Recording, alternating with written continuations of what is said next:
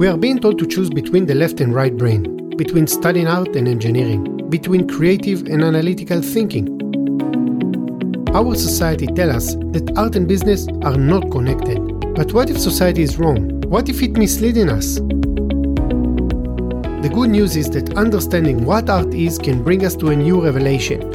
Art does matter in innovation, technology, and entrepreneurship. And with the help of this podcast and its guests, you as well will learn that art is not an object. Art is a mindset. You are listening to the Artian Podcast. With me, Nir Hindi. Hey podcast listeners, thank you again for joining us at the Artian Podcast, where we explore how art and artists drive innovation, technology development, and influence the business environment. And today we are very happy to have with us Nico Daswani, Head of Art and Culture at the World Economy Forum. Hey Nico, thanks for joining us. Hi Nir, great to be here. Thank you. Nico, can you take a moment to introduce yourself to our listeners? Sure. I'm a cultural producer. I've worked for about 20 years in the arts in different parts of the world, mostly focused on creating spaces, safe spaces, spaces of dialogue and interaction between communities of different cultures. That's been sort of the modus operandi for my career. And in the past almost 8 years, I've had the opportunity of bringing some of that and mostly learning a huge amount from the context of the World Economic Forum, where most of my work revolves around creating a bridge between the cultural sector and the broader other sectors of society, economic, political, and other social sectors, so that there's a real conversation, real collaboration that is holistic, and where the cultural community can really, on the one hand, contribute to some of the dialogues and decisions that happen at the highest level, but also benefit from access and resources that exist in those networks. So you mentioned the World Economy Forum, and you are leading the art and culture team and department. And I guess the majority of the listeners are familiar with the World Economy Forum. It's, I think, the most popular and most well-known event is the gathering at Davos. It is probably one of the most prestigious gatherings for political and business leaders from around the world. You have presidents, ministers, business leaders, executives, and successful entrepreneurs all coming together. In a way, it is the gathering of elites who are mostly concerned with financial and political success. But for more than a decade now, art and culture are an integral part of the gathering. And as your role indicates, Head of Art and Culture, it is an important part that the forum has a whole team dedicated just for that. And not only that the forum has dedicated a team for art and culture, they even appointed Yo-Yo Ma, the cellist, as part of the World Economy Forum board, the first artist ever to do so. And before we kind of dive into the role of art and artist in the conference, I'm interested to hear from you, what is actually the role of art and culture team that you lead? Thanks, Nir. Yeah, no, it's not always an obvious combination when you think of the World Economic Forum. Some of our events, Davos is our perhaps most well-known event, but of course we do so much more as an organization, and artists, and so a lot of the work that we do with my team is really to create those bridges. Very concretely, it can be, for example, in a context like Davos, when you're having a conversation about climate change or about political instability or any other artificial intelligence, is to ensure that we have really a diverse group of people speaking on that. So that while you may have a business voice, you also have a political voice, you also have maybe someone from the cultural field who maybe has just a different approach. It could be an artist, it could be a curator, people who look at these issues in a different ways, so that the conversation can be enriched. So that's at the very basic level. But over time, it has grown to be much more integrated. So this year in Davos in January, we had the equivalent of what we call a festival where we produced exhibitions, installations, performances. We work with numerous artists. We work in collaboration with institutions like the Smithsonian, like the Natural History Museum London. We've worked with the V&A, but we also work with small arts organizations and artists who are up and coming.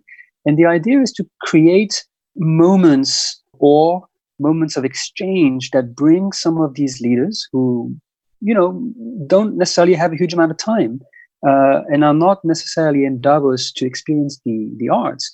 But if we can create an experience that brings people in to a different reality, so we work with new technologies, we worked with artists who created films in virtual reality, immersive work. We use large-scale projection mapping. We use tactile environments. So we really try to make it in a way an educational setting, but really grounded in excellence in artistry.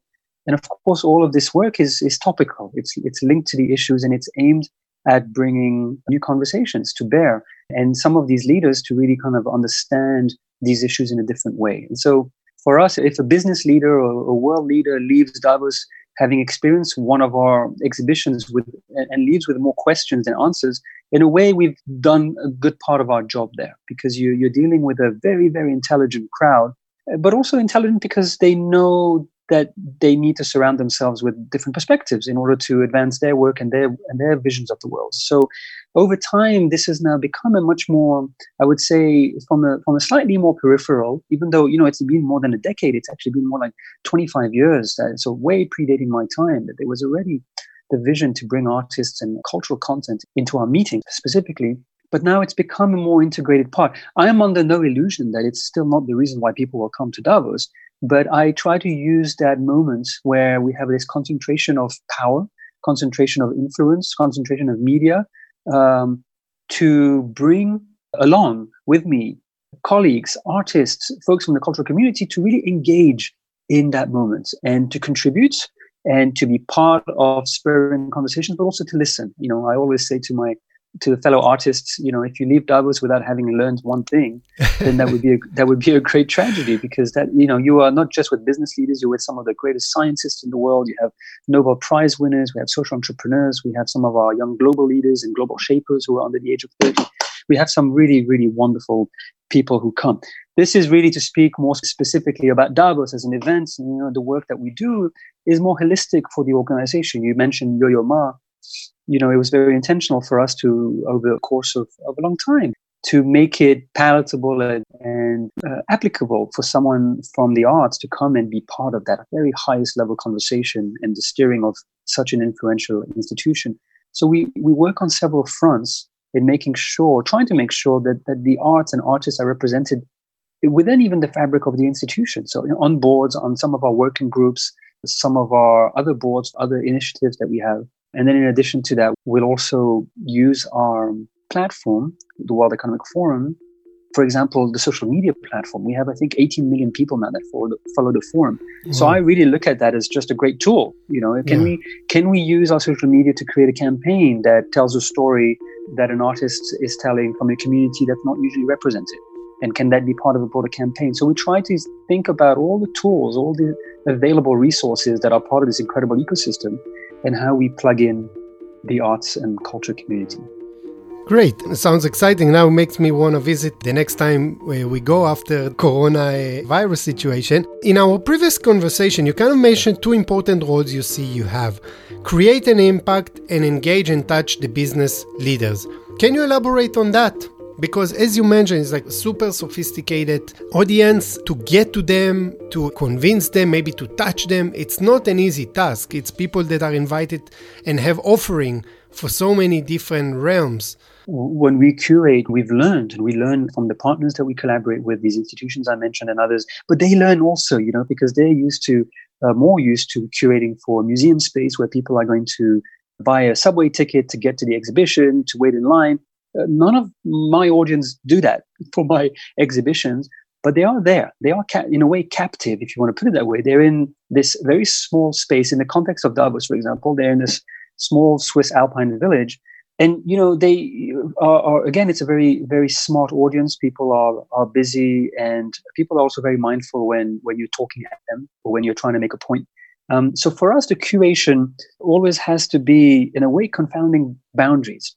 If we were to go to an artist, and some people sometimes conflate this with international organizations or NGOs, that you will maybe hire an artist to do a piece of work on climate change.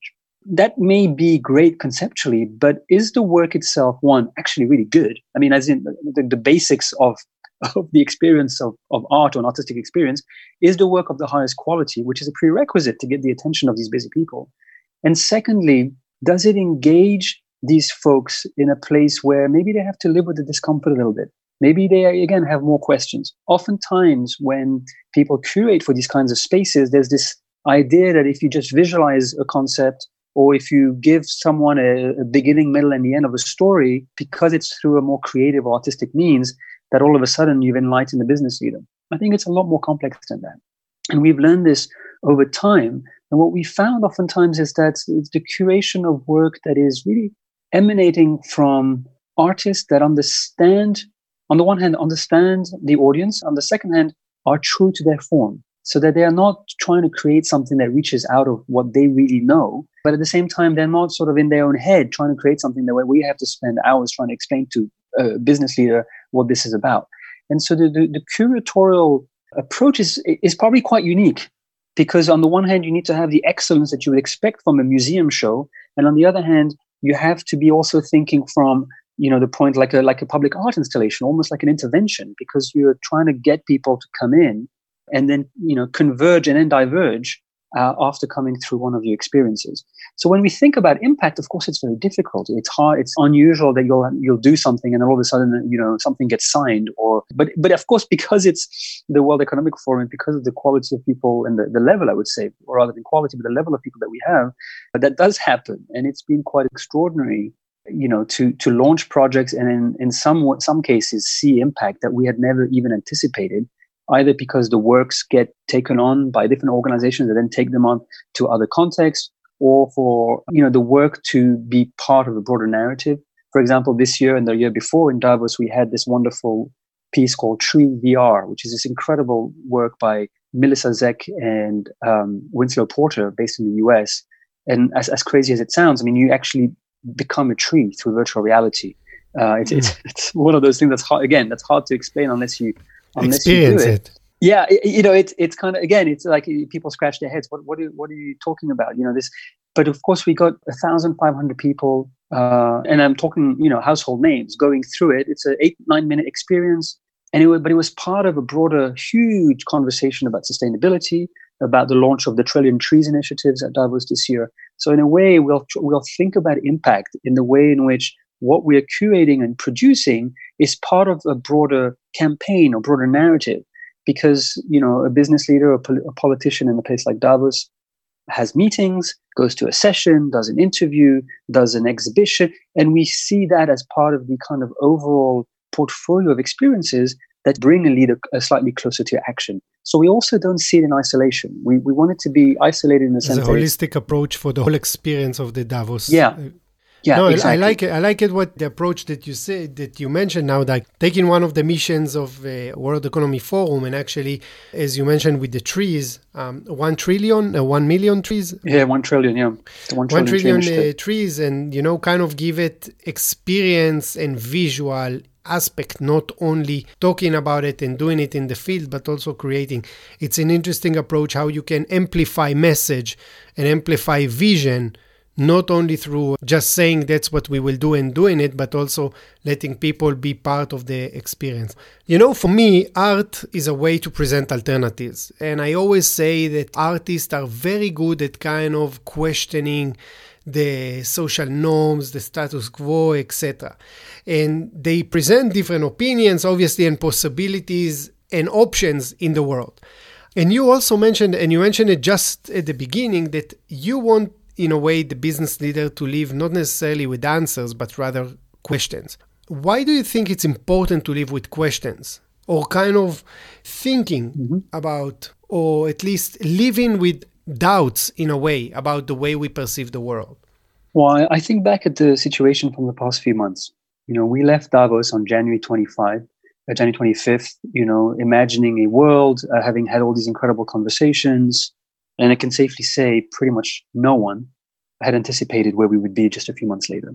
And so as we realize how interconnected things are, as we understand things like the butterfly effect, that, one small thing happening in one remote part of the world can have a massive impact on the whole planet, we realize that we need to, first of all, surround ourselves with more of a diversity of thinking. And for me, that's critical. I mean, it's something that has led my journey in my career, has been to try to ensure that we foster and we celebrate inclusion and diversity because it's a dignity, because it's what needs to be done wherever we live. We want to make sure that people have the same rights and the same access, but also because it just makes us better.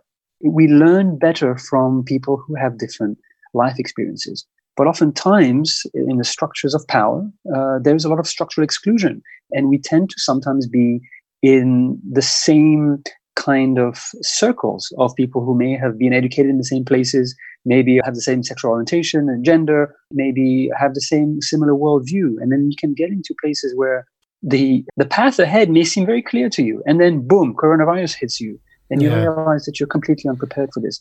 I think artists, in a strange way, artists and the cultural sector have been, could argue, impacted disproportionately by this. When you think of the closure of all the exhibitions, the tours, I think of musicians who derive most of their income from gigs and from the merchandise they sell at gigs, not being able to do any of that. And so and thankfully in many countries, there's huge ecosystems that are being built. And we are part of some of those conversations and trying to connect dots. At the same time, artists in the cultural field, in a way, are more prepared than others in a strange way, because we're operating, the cultural fields oftentimes operates against the winds of change, against the prevailing, in this case, for example, sort of relentless search for economic liberalism. And because artists and the cultural crowd try to put these things in context, try to challenge, try to speak truth to power, try to imagine new futures, when you're confronted with a new future, you're already, artists and not all cultural organizations, but a lot of the artists, I would say, and designers and architects and urbanists and others, perhaps are slightly more able to pivot because they already live in the realm of possibilities, where sometimes we close off some possibilities because we think this is the path, but the path we've developed either on our own or with people who think like us. The listeners obviously cannot see my face, but I'm smiling from one side to the other, because in one of my latest talk, I spoke about what are some of the things that we need to learn from artists. And one of them is their ability to deal with ambiguity and uncertainty and be able to expose yourself and be vulnerable to the reality. And as you said, kind of adjust while the reality is moving. And the thing about diversity is so, I think, it's in a way lacking in the business world. As you mentioned, you often see companies that are built by people that come in from same cities, study in same business school, or study the same even, in a way, I would say, degree, and by that trying to drive innovation, creativity, etc. While in the arts, I think the only common thing is the language of art. All the other aspects are open. Nico, I want to kind of continue our discussion and ask you about the role of art. Now, often in the business world, executives are looking for action-reaction. If I put A, I get B. If I'll invest that type of or that amount of money, I will get probably that percentage of results.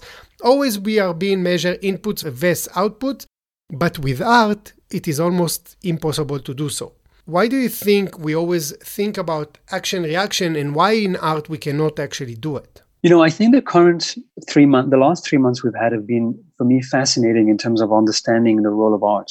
In a way, I think many people have missed the ability to go to an exhibition, go to a show, go to, watch a movie at a movie theater. The things that actually we take for granted, which in many ways, if you accumulate experiences over time, you realize that they usually form a huge part of who you become, right? The books that you read as a kid, the series that you start to love and cherish, the films, the theater, those formative moments, even if you're not an art kid, if you want to put it that way, or a kid on an art track, we realize that culture is so fundamental to who we are.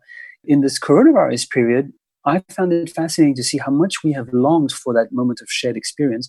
And then we've actually filled that gap with binge consuming online creative content, right? We've gone to Netflix content and to virtual concerts. And in a way, it's helped us see, and it helped many people see that arts and culture are oxygen for society.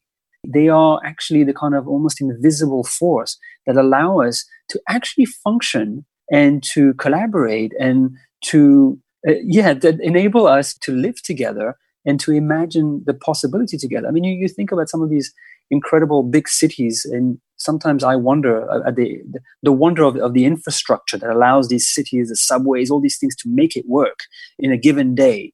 And I think culture and the arts are the same. They have the same kind of quality in making our lives what they are.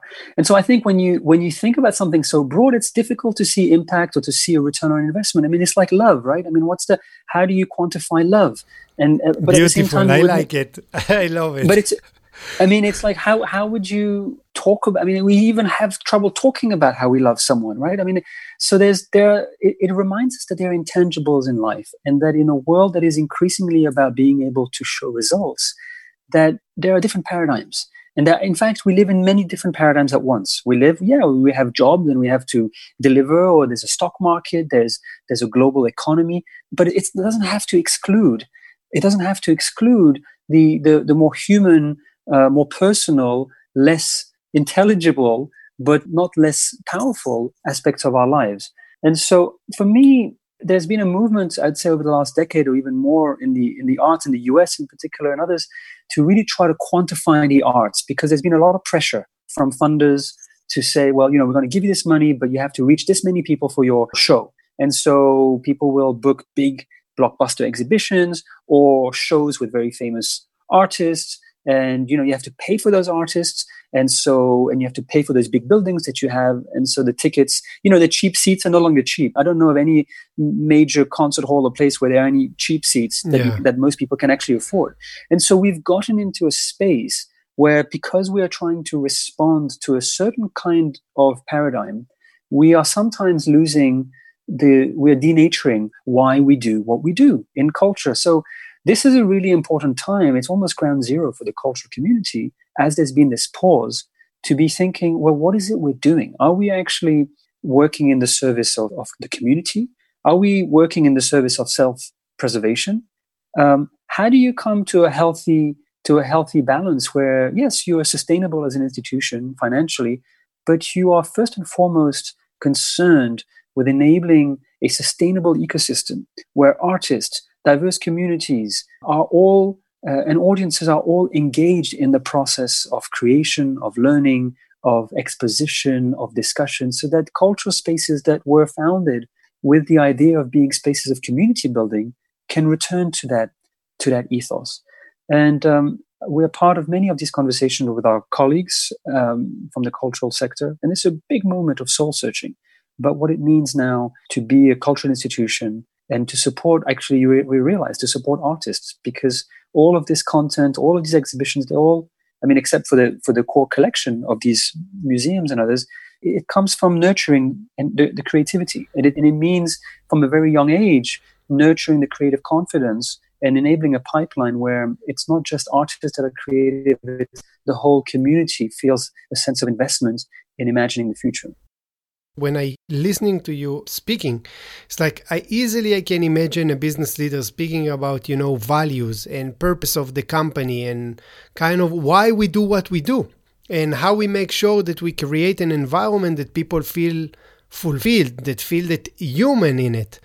It's kind of things that I feel that, as you mentioned, we need to go back in a way to the human aspect of it. Obviously, it's bring me to a topic that requires a broader discussion, but what is the role of art in your opinion? Maybe one or two things that you have in mind. Oh, it's such a broad question. For me, it's such a fundamental. I think of art as a public good, but I think that art as a term is very loaded. A lot of people will say, why do you need to subsidize art? It's a bunch of rich people who buy and sell a commodity.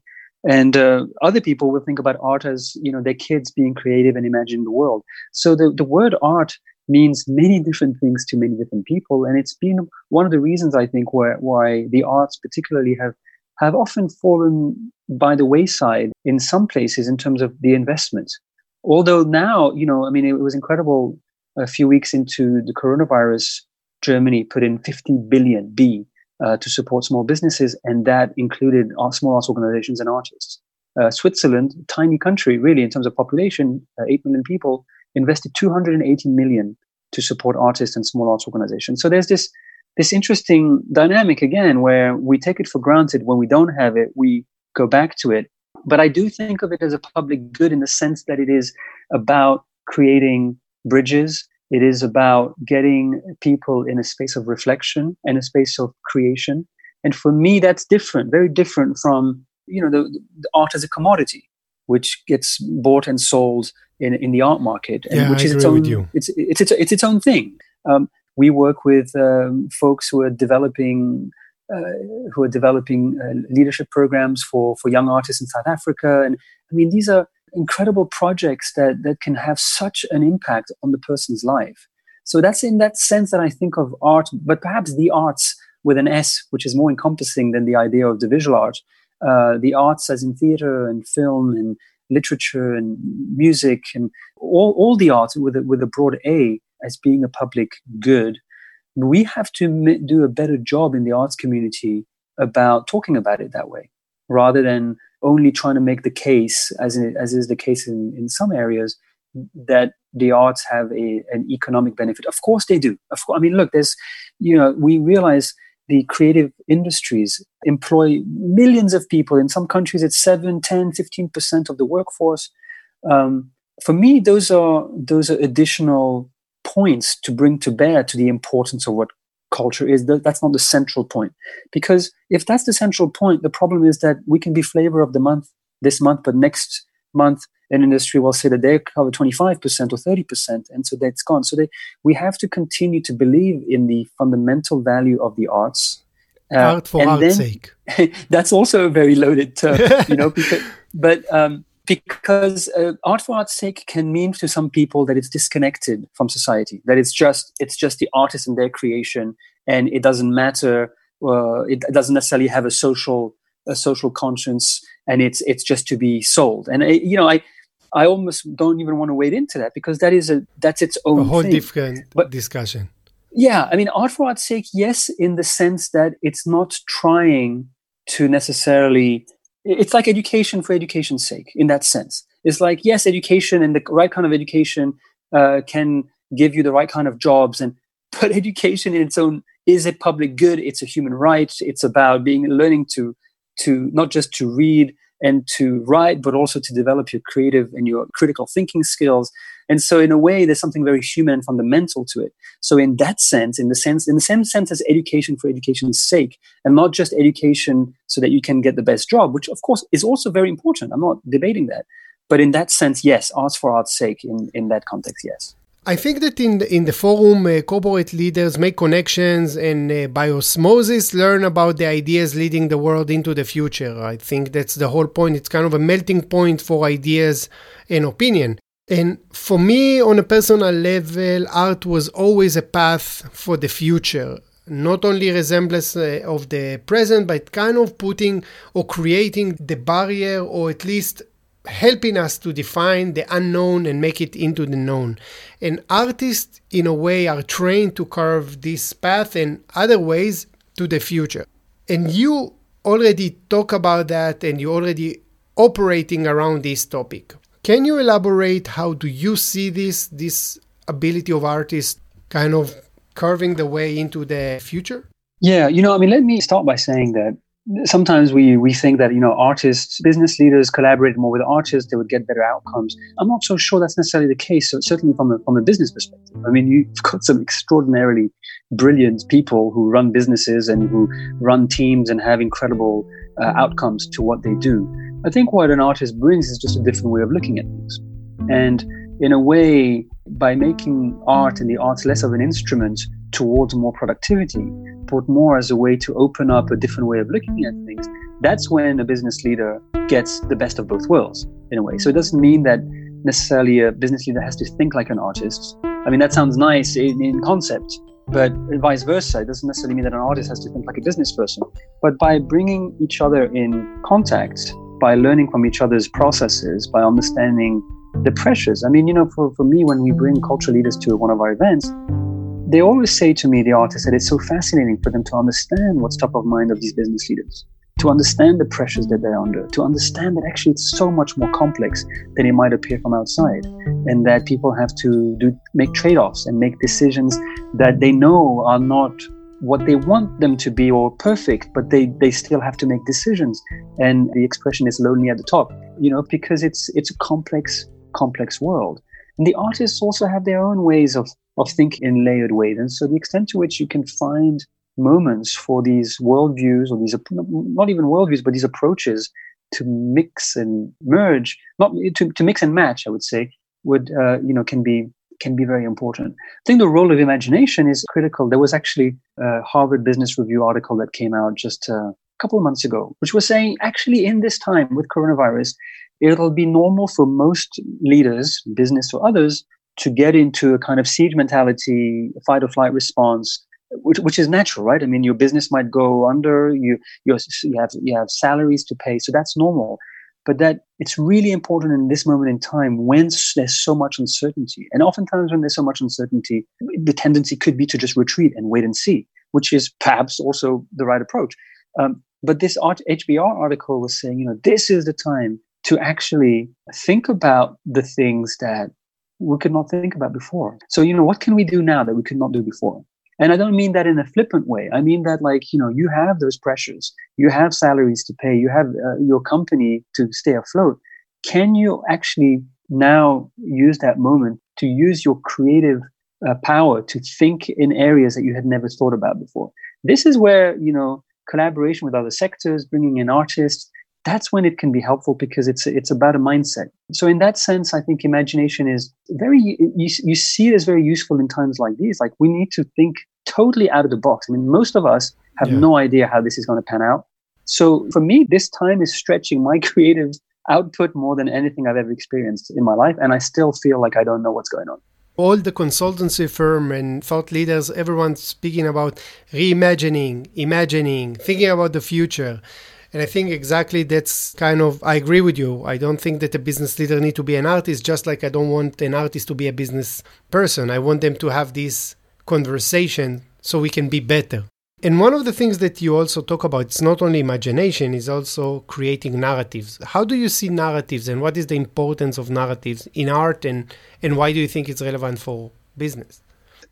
I think narratives is one of those forces that is, again, invisible, but that has a huge impact on our lives and society and how economies work. You even have Robert Shiller, the Nobel Prize winner, who talks about economic narratives. And this kind of grew out in the last few years of this idea that, there is no homo economicus. There isn't really this idea that people act rationally and in their own interest. That was debunked several years ago to say, well, actually, we're animals, and we make decisions based on feelings and based on things that sometimes are short term. And a lot of that is fed by narratives. It's narratives that we start to believe in, the things that become just a leitmotif of our lives, of the things that we just take for granted. And so narratives are incredibly powerful. And this is why also culture is so powerful, because culture is one of the main reasons how we create narratives. And think about issues of inclusion and diversity. When people of color or women talk about how they're depicted in film over 40, 50, 60 years, you start to realize, on the one hand, yes, maybe that's a reflection of society. But you could argue that these are reinforcing images and narratives that create the social contract between people. And so these great movements for social equity have tried to break these so deeply entrenched narratives, which we take for granted, which we take flippantly, which can come across in a comment or in a way that we do things, and that in fact contribute to structural exclusion continuing. And so narratives are, in a way, is where some of these battles for hearts and minds get won or lost. You have the evidence, you have the science, you need to be able to demonstrate things, but without the narrative, without having a group of people imagine a different kind of way of seeing the world, I don't think we move forward. One example is one artist that we work with, Wanuri Kahiu. She's just an incredible artist. She's a filmmaker, and she's from Kenya. And she made a film called Rafiki. And Rafiki is the story, it's a lesbian love affair. It's a love affair between two women. It's a beautiful film. And it was banned by the government because it was, I believe there was sort of indecency rules. It was considered indecency rules. But interestingly, it wasn't banned because it was a gay film. It was banned because it was a gay, joyous film. Because there was no redemption in the film because these two women who love each other actually are joyful. And Wanuri decided to fight the ban mainly because, and she said, if people who are gay and lesbian don't see themselves ever anywhere represented in a way or in a manner of living that they can identify with, so in other words, if all the narratives of people who are gay are tragic, how are we ever going to, as a community, change the perception about it? That it's possible. Yeah. So, narratives are just fundamental. And, there are campaigns. But I think narrative, for me, what I've learned is narratives need to be embraced by a lot of people for them to perdure and then become movements. A campaign only goes so far. It maybe raises awareness. It still has impact, but it might die down after a while because the next crisis comes over. When there's an upsurge and when people start to see themselves represented, and when people start to see injustice and feel ownership for that injustice, even if it's not from, and then I think you start to shift.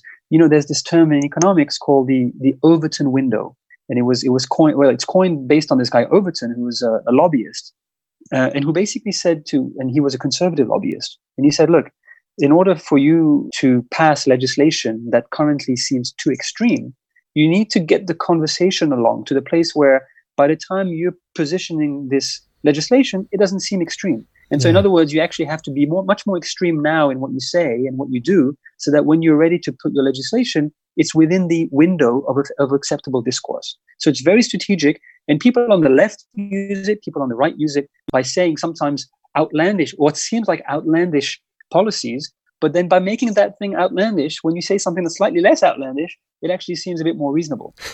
And so, these are all part of narrative shaping, narrative building. And you did something about it, because you took the importance of narrative and you created the Narrative Lab, which, by the way, I love the name, Narrative Lab. Can you tell us a bit about what is the Narrative Lab, why you created it, what you expect it to happen?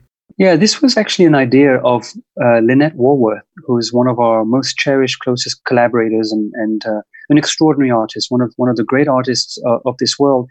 Lynette saw firsthand through collaboration that we had and presenting some of her works, in fact, commissioning and producing some of her works, which have gone on to have incredible impact on legislation and garnering Emmy Awards, etc. She saw how having access to the World Economic Forum, and if you were able to bring high quality work, you could really help shape narratives. And she, but we did this in an ad hoc way. I mean, basically you create an exhibition or installation and then you hope that there's some sort of impact. But so we tried to be more deliberate about it. And so over the course of several years, in collaboration with the Ford Foundation, which has provided major funding for this, we've developed what we call the New Narratives Lab. And this was intentionally a program.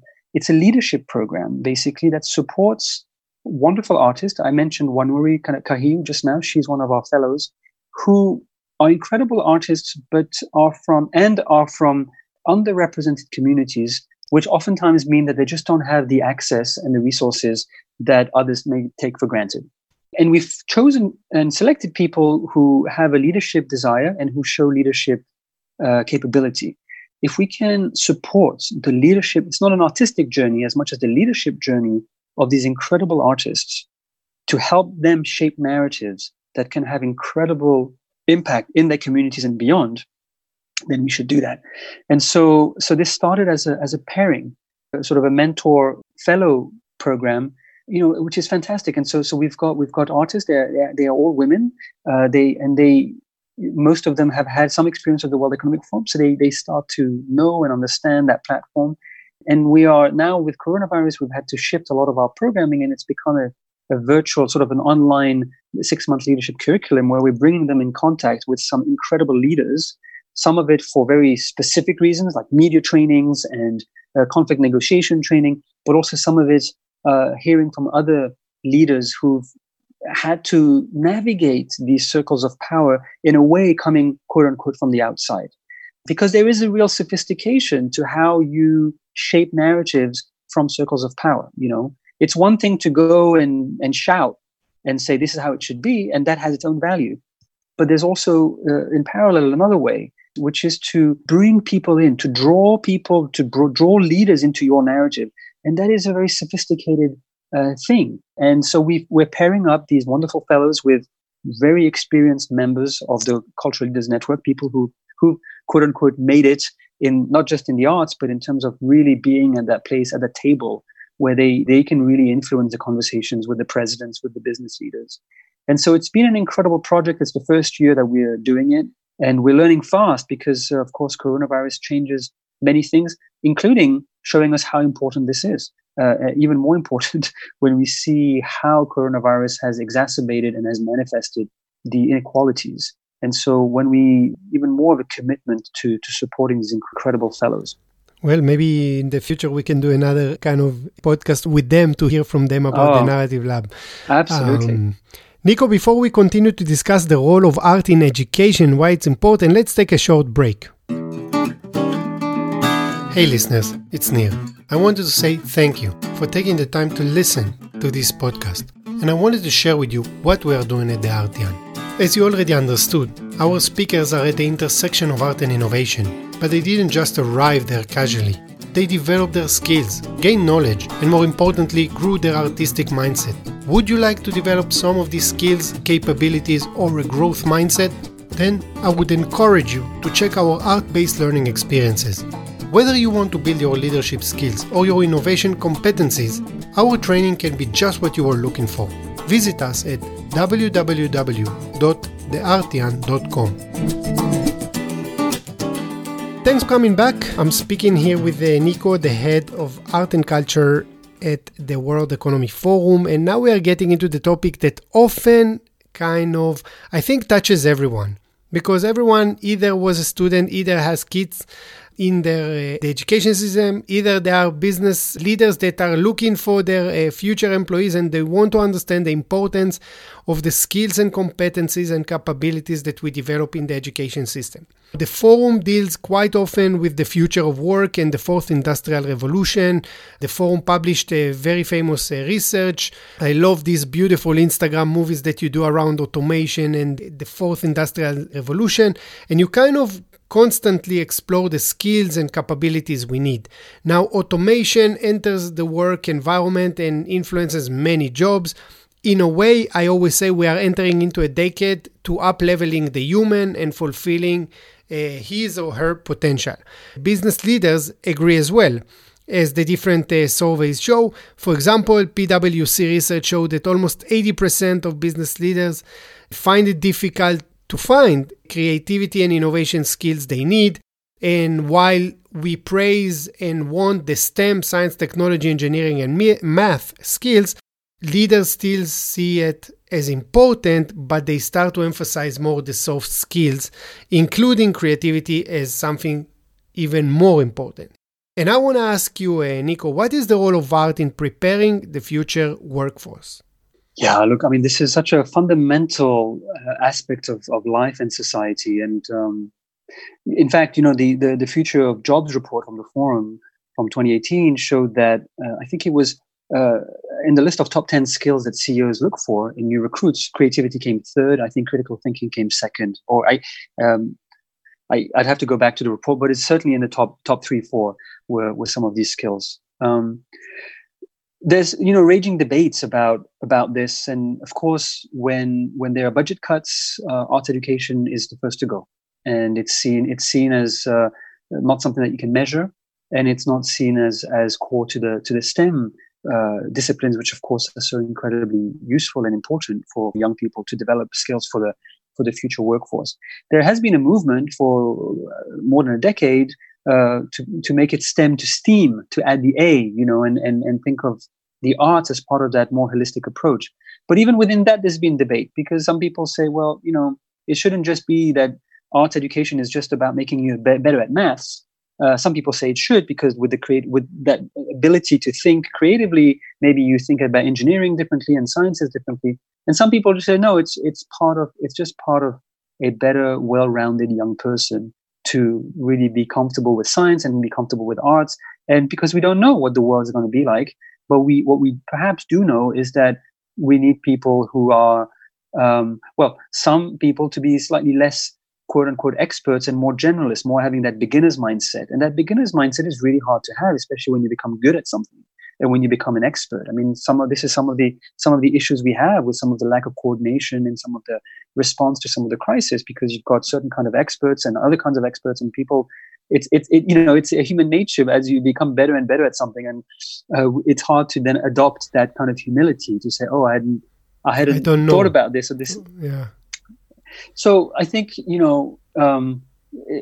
I hope, the coronavirus crisis, if anything, has shown again the critical importance of teachers. I think myself included, we've seen how difficult it is to be a teacher for a couple of months, and even more respect to all the good teachers.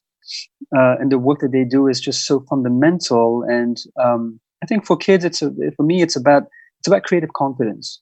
It's about believing that it's possible. We grow up and our prefrontal cortex develops, and then we get into situations where we see that things are actually not likely. And it's very quick that we go into the yes, but. And I think arts education helps nurture the yes, and.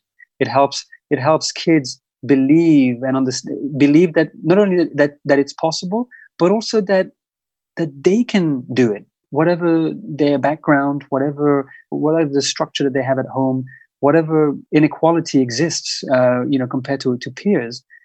It's a way for people to develop their confidence. It's also, as we think about diversity, we all express ourselves differently. Some people, maybe it's considered sometimes disabilities. Sometimes I like to think of it as just different abilities. We are different in how we express ourselves.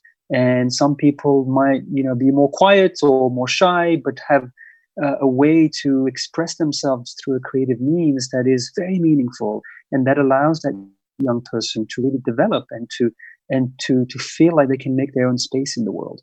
So it's really hard to overstate the importance of arts education. It is saddening to see whenever there's a budget cut for arts education to be cut. I understand the logic of it. I understand where the logic comes from. I just disagree with the logic. It's in a way we're shooting ourselves in the foot as a society by not supporting young people. The mess that our generation or our parents' generation, grandparents' generation have made in leading us into a kind of, if you want to put it that way, the Anthropocene period. It's actually now on the young people to fix that. And the young people are to fix that, are in a way going to have to unlearn how we've learned, because you can't really fix the problems with the same mindset. So in a way, it's like double trouble if we don't support young people. And for us as a society to be okay for a kid to just find themselves through music or through drama. Because for me, that's what it's about. It's about children feeling like they're part of this world, feeling that there's a place for them in this world. But of course, combined with the other skills. But it's not exclusive. It's not exclusive. And I think we want to support the development of young, well-rounded, critically thinking, curious minds. And I think the arts are really, really essential to that.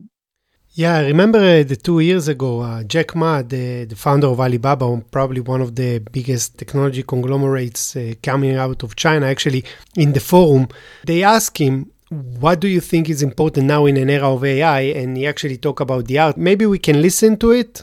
We have the recording. I think we should teach our kids on sports, entertainment, the music, painting, art. So making sure humans should be different from everything we teach should be different from machine. If the machine can do better, you have to think about education. It's a big challenge now. If we do not change the way we teach, 30 years later we'll be in trouble.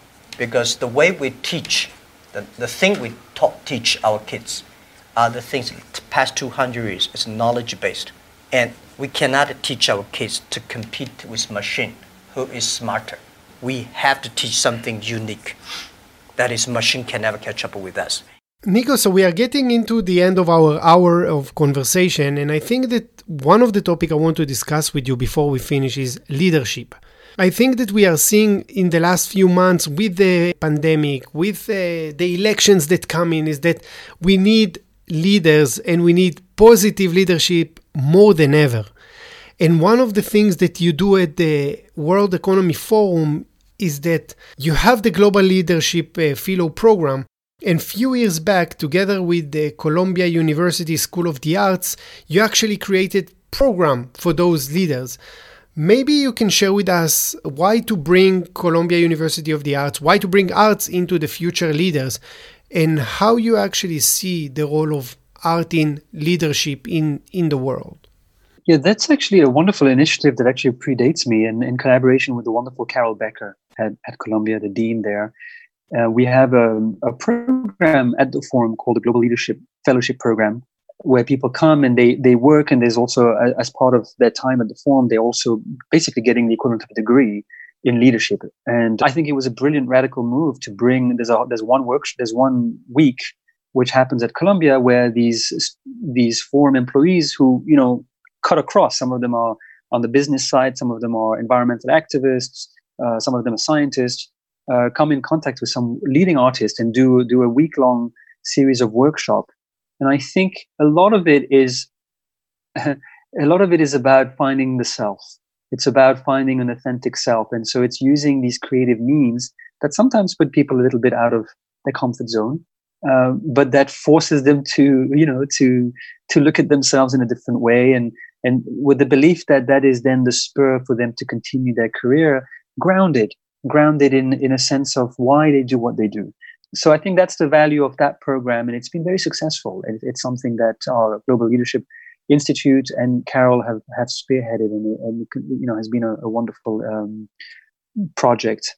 I think in general, what I've learned in meeting business leaders and others is that leadership is hard.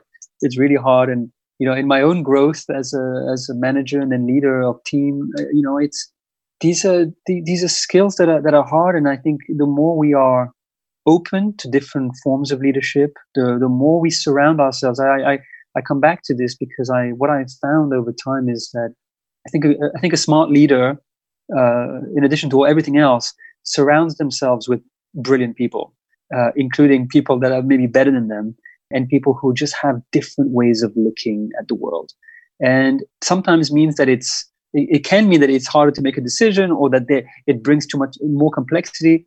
But I do think that a leader can make better decisions when they are surrounded with people who have different life experiences, and not just opinions, but also life experiences. And this is where the structural diversity and inclusion is so critical to having decisions that are inclusive, that are not tone deaf, that are long term, to the extent that one can. And I think again, when you bring artists and people who you would think, why is art related to leadership? But again, if you imagine leadership in a broad sense in terms of like leading opinion or leading people, and you think about the role of narratives and who it is that has a huge amount of power to shape narratives, you see that artists are leaders. They're leaders of society. Totally. And again, I'm talking about the artists in the sense of the artists who are creating work that is shaping public opinion. And that is one of the highest forms of leadership. So we're getting into the end of our conversation. Obviously, you summarized so many beautiful things about why I think everyone should engage with art, and from my personal perspective, why business leaders and entrepreneurs should engage with the arts, the imagination, how to look at love. I love this metaphor, how we can measure love. A beautiful one. I kind of want to ask you maybe something personal. What is memorable encounter that you had during the different exhibitions, conversations, workshops that you had at the Forum that touched you or, kind of left an impact on you? Thanks for asking, Nir. I mean, I've just been so fortunate in this job. I've been here almost 8 years, and it's just been incredible. Internally, the brilliance of the people that you work with and how you grow, again, from different life circumstances. And then the experiences that we've been able to create. I think probably the one that's most resonant for me and that in a way changed me significantly was when we produced the first international tour of the Afghan Women's Orchestra. And it was a monumental project that was quote unquote impossible because, bringing a group of 35 underage Afghan women to Europe and getting visas for them. And but we knew about their work.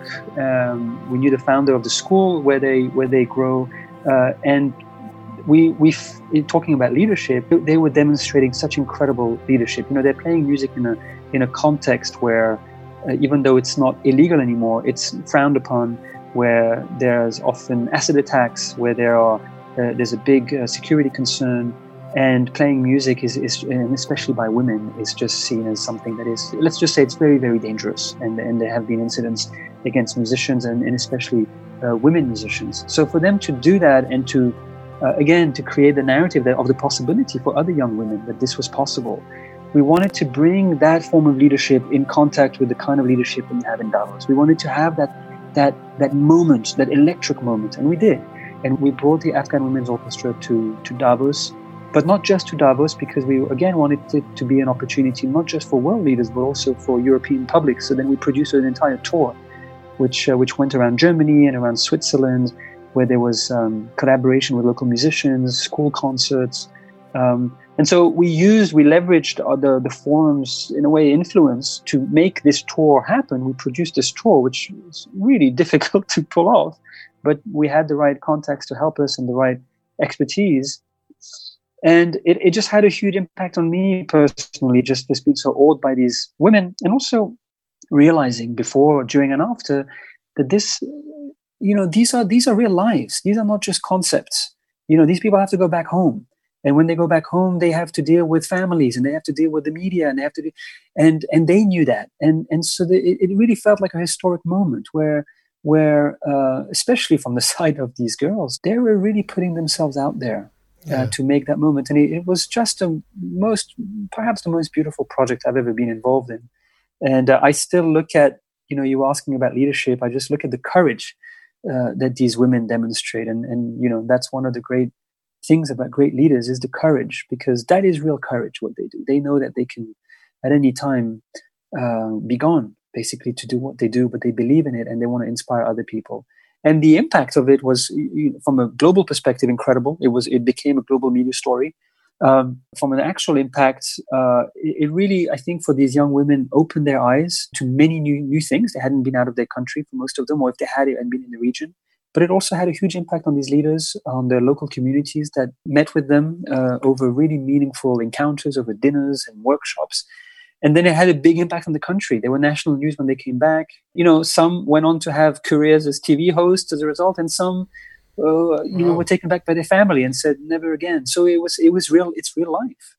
When we think about the arts, we have to remember that it's real life. It's not just a concept. It's not just an idea. It's not just a pastime. It's how we grow in our creative confidence. It's how we shape narratives. It's how we end up making decisions based on the things and the accumulation of experiences that we've had.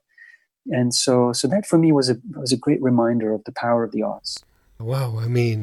I think there's no better ending for this conversation with such example for courage, for beauty, for the role of art. Nico, it was a great pleasure to talk to you and learn from you how art is part of the World Economy Forum. I'm positive that the work your team and you are doing will help foster the role of art and the importance of art. For everyone that is interested, we will put the links to your website so people can follow about your great work. And I want to say thank you for the fact that you show people that art does matter. Thank you so much, Nir, for hosting this really important program and for inviting me to share. It's been wonderful chatting with you. Thank you very much. We are producing our podcast without any ads, and we are relying on our community's direct support. People like you, our listeners. So if you find it valuable, I will be super grateful if you could spread the word by leaving a rating and maybe a review. It will take you just 30 seconds to do so, and it is very helpful in getting these ideas to a wider audience. If you are interested to develop your artistic mindset, if you are looking to grow your business, if you want to develop the innovation competencies in your organizations, I will highly recommend you to check our workshops and trainings, all available on our website. The episode was mixed and mastered by Daniel Duran. You can subscribe to the Artian podcast on Spotify, Apple Podcast, Stitcher, or wherever you get your podcasts. Our previous shows are available on our website, www.theartian.com/podcast. Each episode includes show notes, guest recommendations, videos, and other materials. We can also be found on our LinkedIn page, Instagram, Facebook, and Twitter. And you can reach us directly via email at podcast@theartian.com. So I will be waiting here for you in the next episode with me, Nir Hindi. Once again, thanks for listening.